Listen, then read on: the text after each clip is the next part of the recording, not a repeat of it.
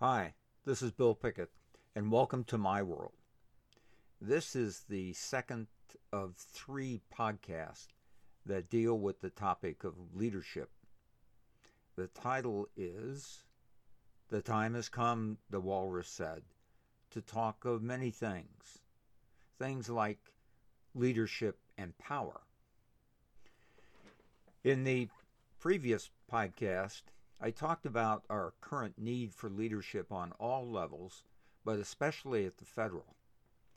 I also defined leadership as the process of influencing others while fully respecting their freedom.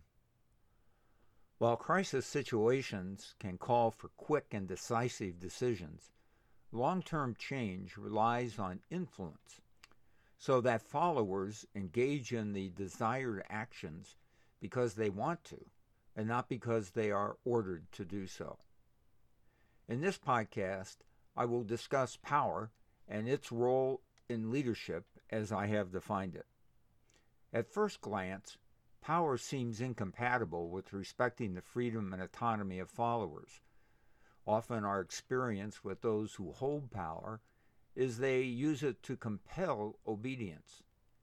Power seems to inevitably lead to a command and control approach to leadership. Now, that probably says more about the leaders we have experienced rather than the nature of leadership. Power is one of those words that has multiple meanings and uses. It comes from the Latin posse, which means to be able. Power is the energy that enables someone to exert leadership. It's the engine of leadership. If leadership is the attempt to influence others, then power is the leader's potential for leadership. As assets to use in leadership. These assets fall into two categories: positional power and personal power. Another word that is handy here is base, as in power base. Someone seeking to influence others has two power bases: positional and personal. Positional power comes from one's role in an organization. For example, if I am a director of marketing, I have authority delegated to that position. Also, I have power based on the relative importance and status of that function. If I report to the CEO, I have more clout than if I report to a vice president. These are ex officio powers that an organization, group, or country grants to those who hold positions, independent of the abilities and talents of the incumbent. We can assume that the best people are selected for every job and that the talents match the authority of the position. However, we have all had enough experience to realize that this is not always the case. The same analysis applies to national and local governments as well. Election to an office confers power to that incumbent quite apart from that person's actual talents and experience. We hope for the best, but are often disappointed. Positional power is a function of the authority inherent in organizations and their governing structures. Sometimes this power is limited, and at other times quite expansive. It all depends on the level and support of the position and the urgency of the threat. In a democratic society, no position has absolute and unlimited power. Laws, social norms, unions and associations, organizational culture and values, professionalization, and a general distrust of authority limit the positional power of leaders. There are four positional power bases. First, coercive power is the perceived ability to force people to act in certain ways. This is the rawest form of power. It's the power of a dictator in a well-established dictatorial system, but it exists in all types of organizations. An order from your boss with the implied threat that you will be fired if you do not obey relies on this coercive power. If you believe that the threat will be carried out, your compliance is being coerced. Connection power is the perceived association with influential people or organizations. If I have a connection with powerful people in an organization, I carry some of their positional authority, even if I do not formally do so. It was well known that there were several fiefdoms in the Ford Motor Company during the reign of Henry Ford II as chairman and CEO. Key vice presidents had shadow organizations of loyal operatives throughout the company. These operatives had power over others based on their relationship with their respective vice presidents, even outside their home organization. Their power was a function of the power of their sponsoring vice president. Reward power is the perceived ability to provide things people would like or need to have. These include salary, bonuses, titles, plum assignments, office location, reserved parking, expense accounts. The list is endless. If you control the allocation of these resources, you have enhanced power to influence others by rewarding the behavior you desire and withholding resources to punish behavior you do not want. Finally, legitimate power is based on the perception that it is appropriate for a leader to make decisions due to a title or position in the organization. If you are the president of an organization, the members will generally accept decisions because you are the president, independent of any other factor. Personal power, on the other hand, is the extent to which leaders gain the confidence and trust of those people they are attempting to influence. Unlike position power, which comes from an organization, personal power is always granted by followers. As with positional power, there are several personal power bases. They are referent power, information power, expert power, and vision. Let's look at each one. Referent power is the perceived attractiveness of interacting with another person. This is obviously a highly subjective power base because it relies on personal preference. I may find someone very attractive and would enjoy spending time with him or her. However, another person might have exactly the opposite reaction. He or she would have more power to influence me than a person who just didn't like him or her. There's no particular rhyme or reason to this. It is just human preference. Social psychologists study attractiveness a lot. While there are no complete answers to this complex question, two factors appear to be key: physical attractiveness and similarity. The first, physical attractiveness, has some gender differences. Men can be tall, but not women. Men can be older, but not women. But someone who is not physically attractive has less referent power. Followers appear to be more open to leadership from people with whom they can identify in some way. Background, history, religion, geographic region, status, etc. Referent power can be important to a leader, but it generally cannot be increased or decreased as long as honesty and openness are valued. What leaders can do, however, is to share their stories. Political leaders are typically very adept at this kind of self-disclosure. Information power is the perceived access to or possession of useful information. This personal power base has become extremely important since the rise of the Internet. While the amount of data has increased beyond measure, information has become more elusive.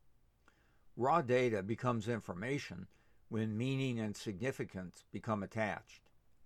Actionable is the term du jour. A person who has information, who can present it in ways that everyone can understand, has enhanced his or her ability to influence people. Unfortunately, the amplification of the internet works as well for false information as for true. Concocted wild conspiracy theories work about as well as referenced and verified reports. People have realized that appearing to have information works as well as actually having it.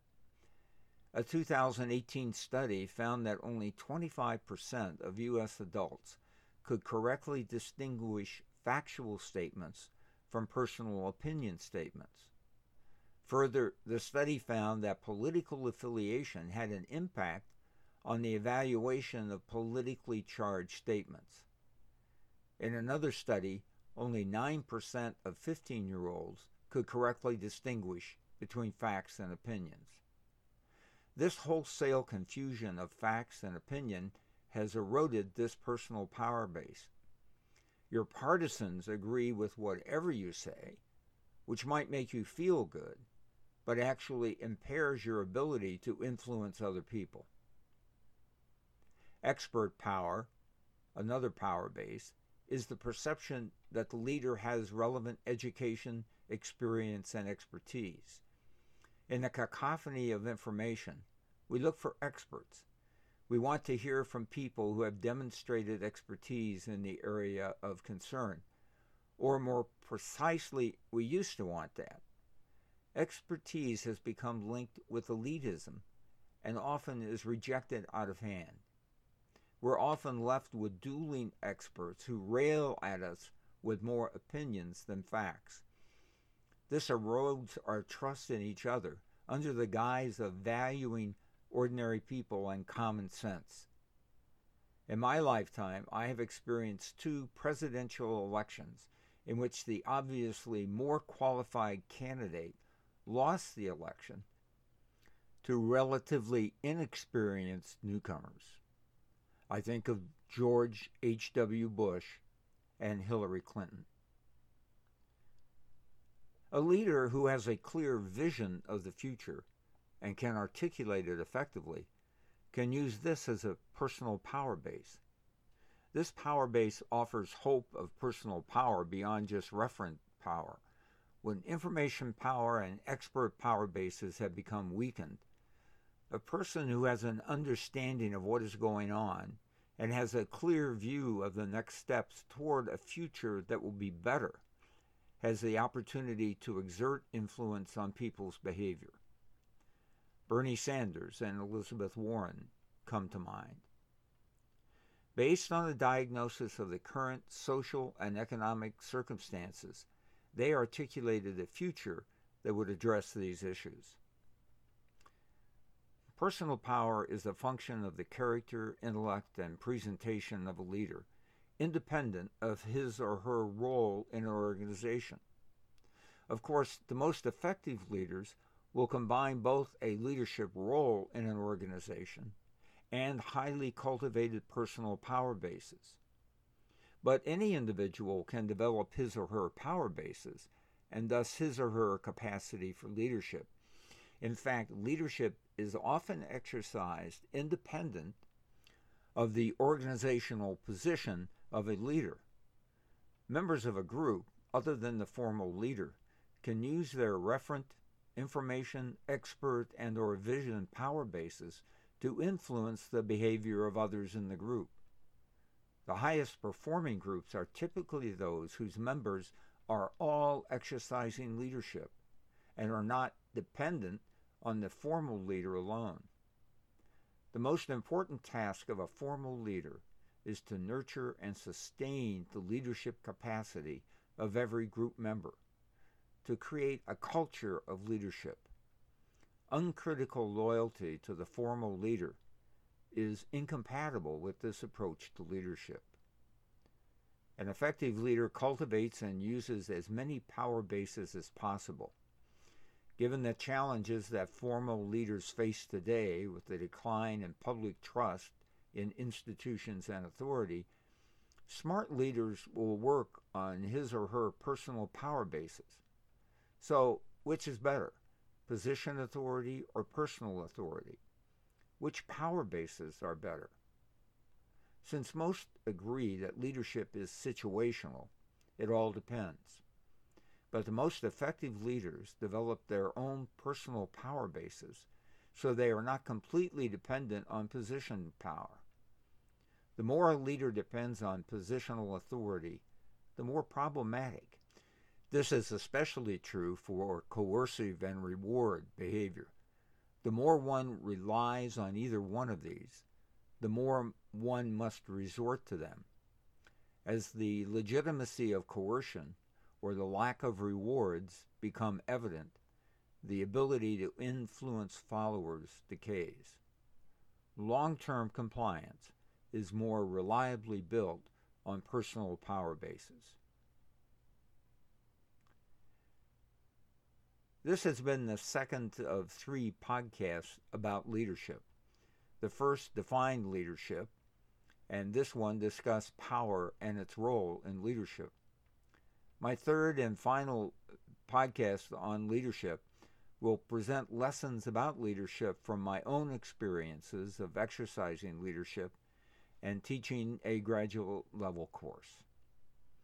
Remember, if you'd like to see the text of these podcasts, you can go to my blog at billpickett.blogspot.com.